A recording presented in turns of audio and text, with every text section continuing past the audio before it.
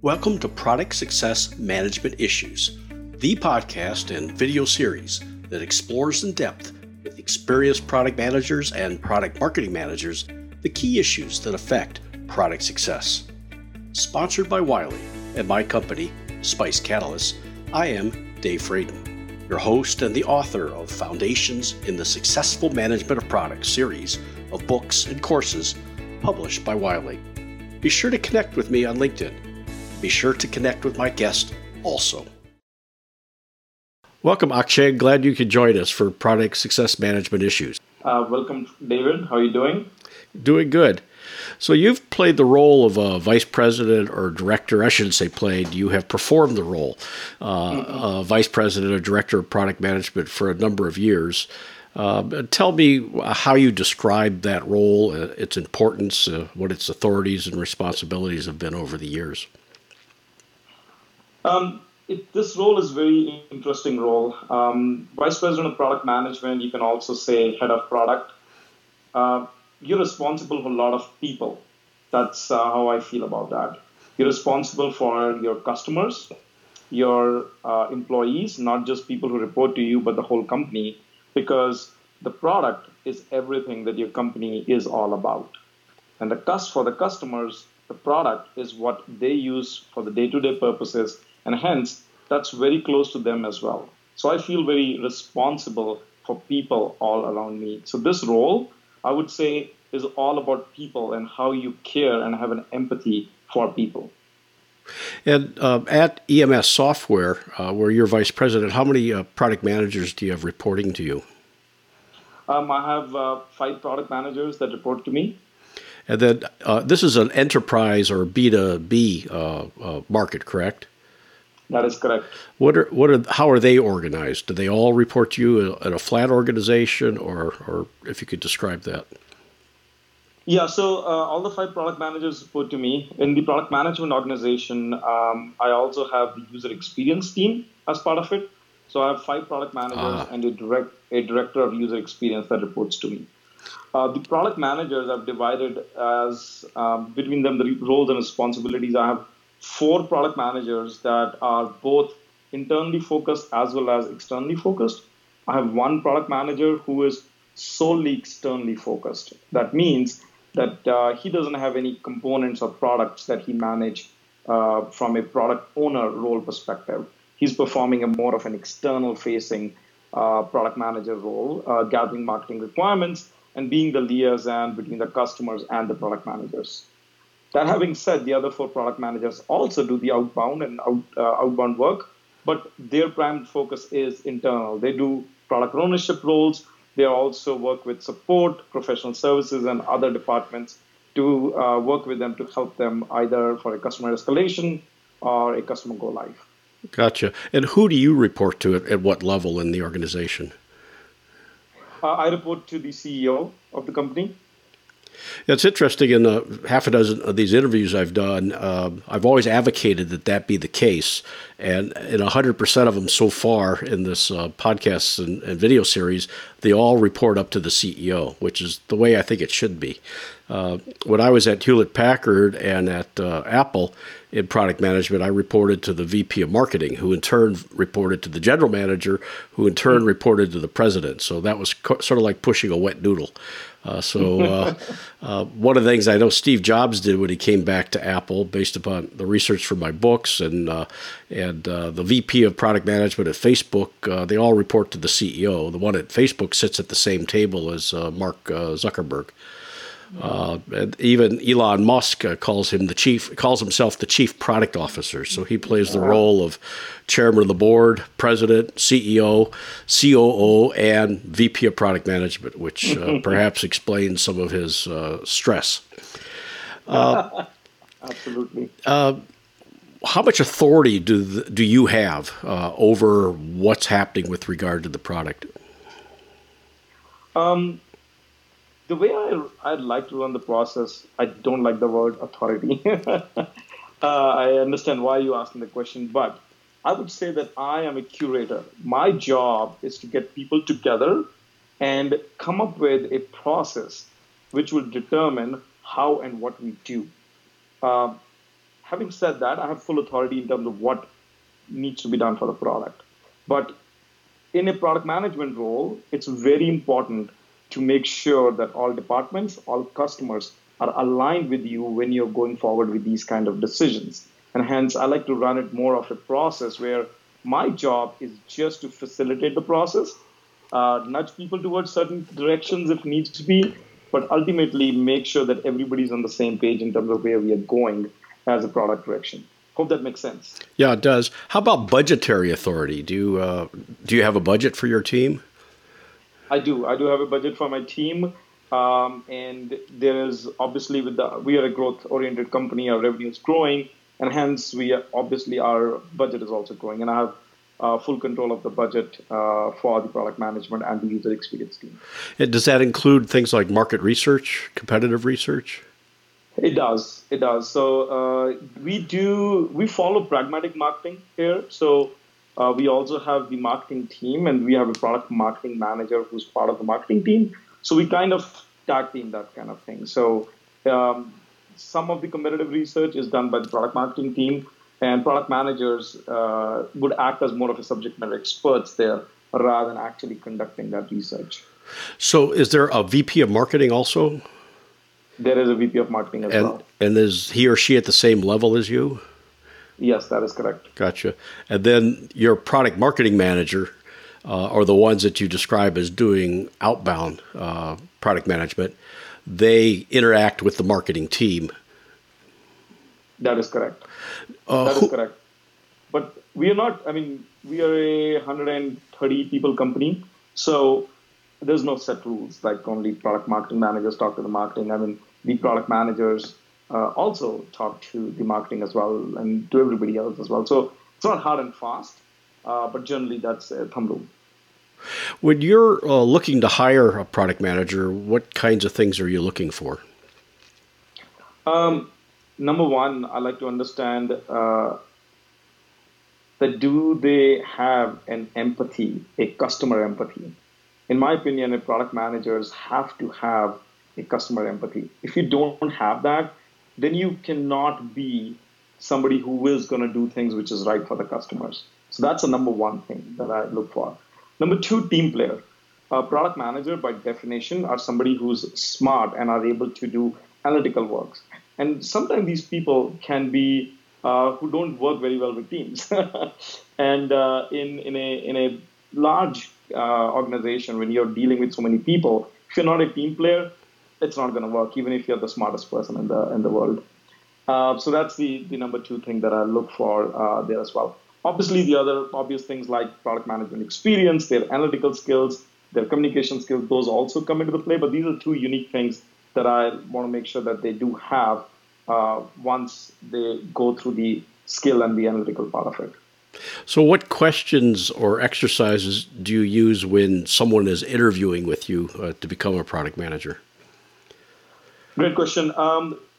I do a skill test. We do this every single time. And what the skill test is that we tell them this a week ago, and this is all done in person. And the test is all about pick any product that you're familiar with or you like, and imagine you are the product manager for that product.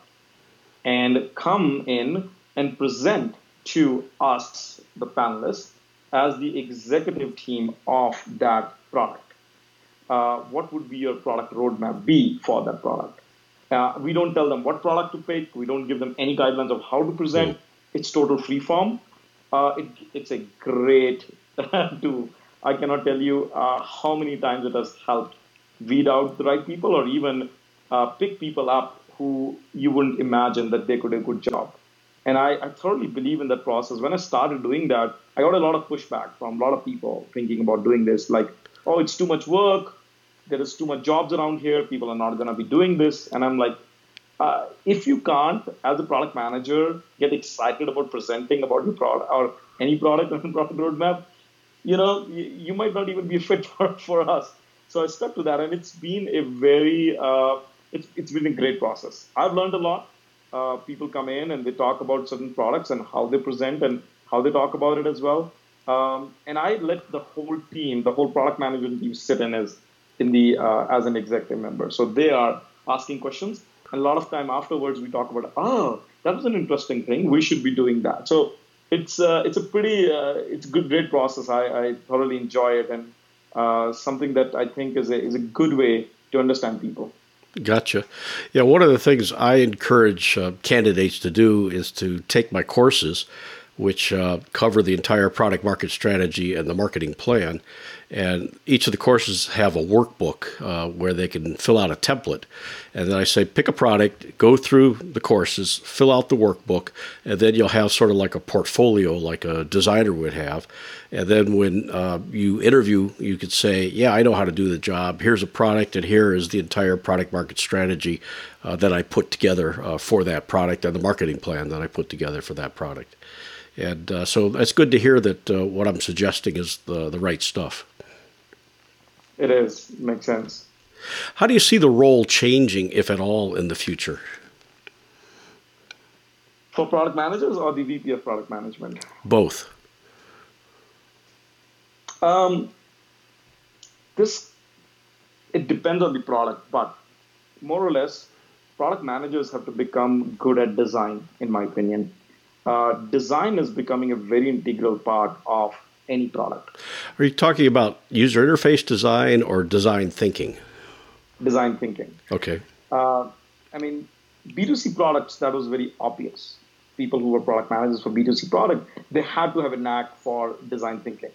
But if you think about B2B products now, it's even more important. When I talk to our customers who buy our product, the number one reason why they're buying our product is to have a better employee experience.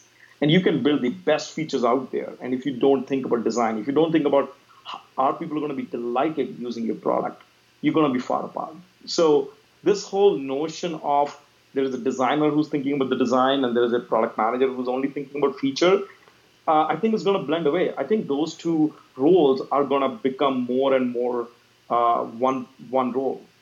Designers are going to become more product managers and product managers are going to become more designers.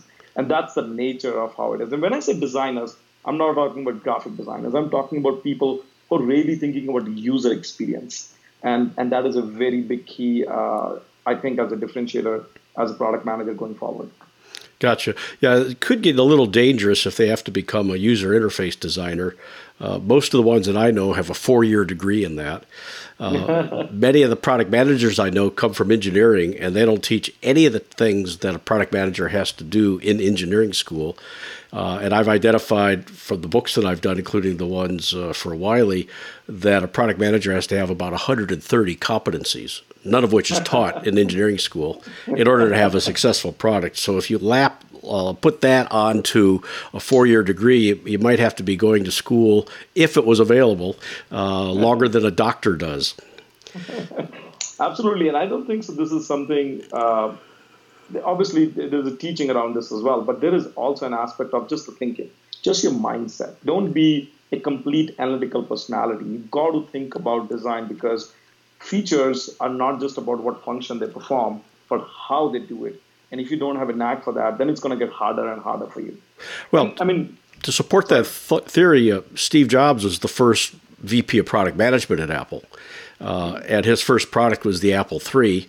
And he also had studied calligraphy up in Oregon. So he was very much design-oriented, even to the point that the day before he announced the Macintosh to the world, he decided he didn't like the color of the Mac factory and had the entire place repainted the night before.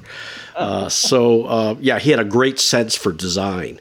And in fact, my research shows that when he was having the iPhone developed by Johnny Ive, he did it in an agile fashion. They would put together prototypes using numerical control machinery in their design labs of Johnny Ives at the corporate headquarters then. And Steve would meet with them every Wednesday morning and pick up and touch and feel, so that when you pick up an iPhone without its case, it's a delightful experience. I wish Apple would design cases that give the same protective cases that gave the same experience, because when I upgrade my iPhone and take the new one out or the old one out of the case and say, "Oh, this thing is lovely to hold." But that whole nature of design thinking, I think, is inherent in what a product manager has to be, so that they can look at some kind of design and do the same thing that Steve Jobs would say: "This is shit if it is," or "This is insanely great if it is." Exactly, and that only comes by being able to think like that. I completely agree with you.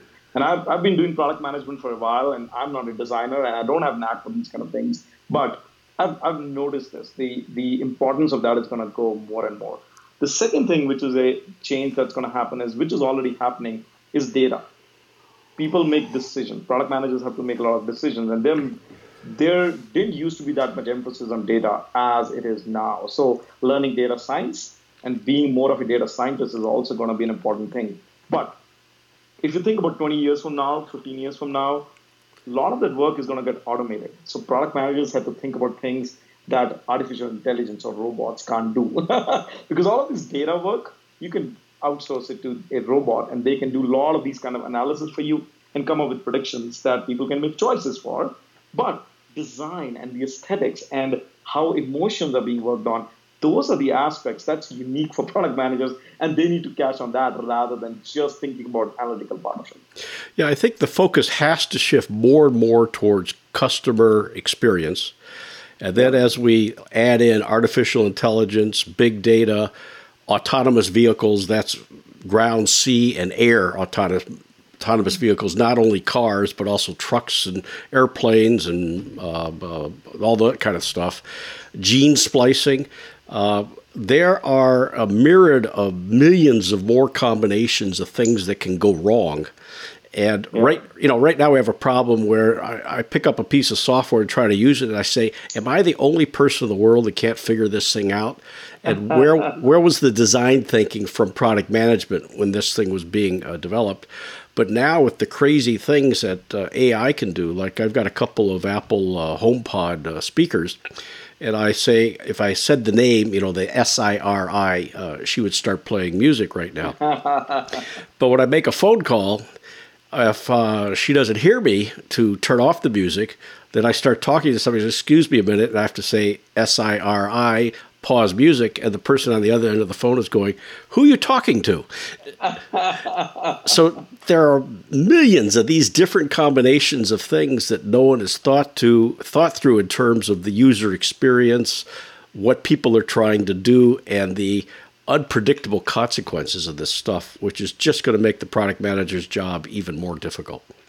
Absolutely. And you described a very valid point. Like, think about the user experience that you have to build into a voice-based software, right?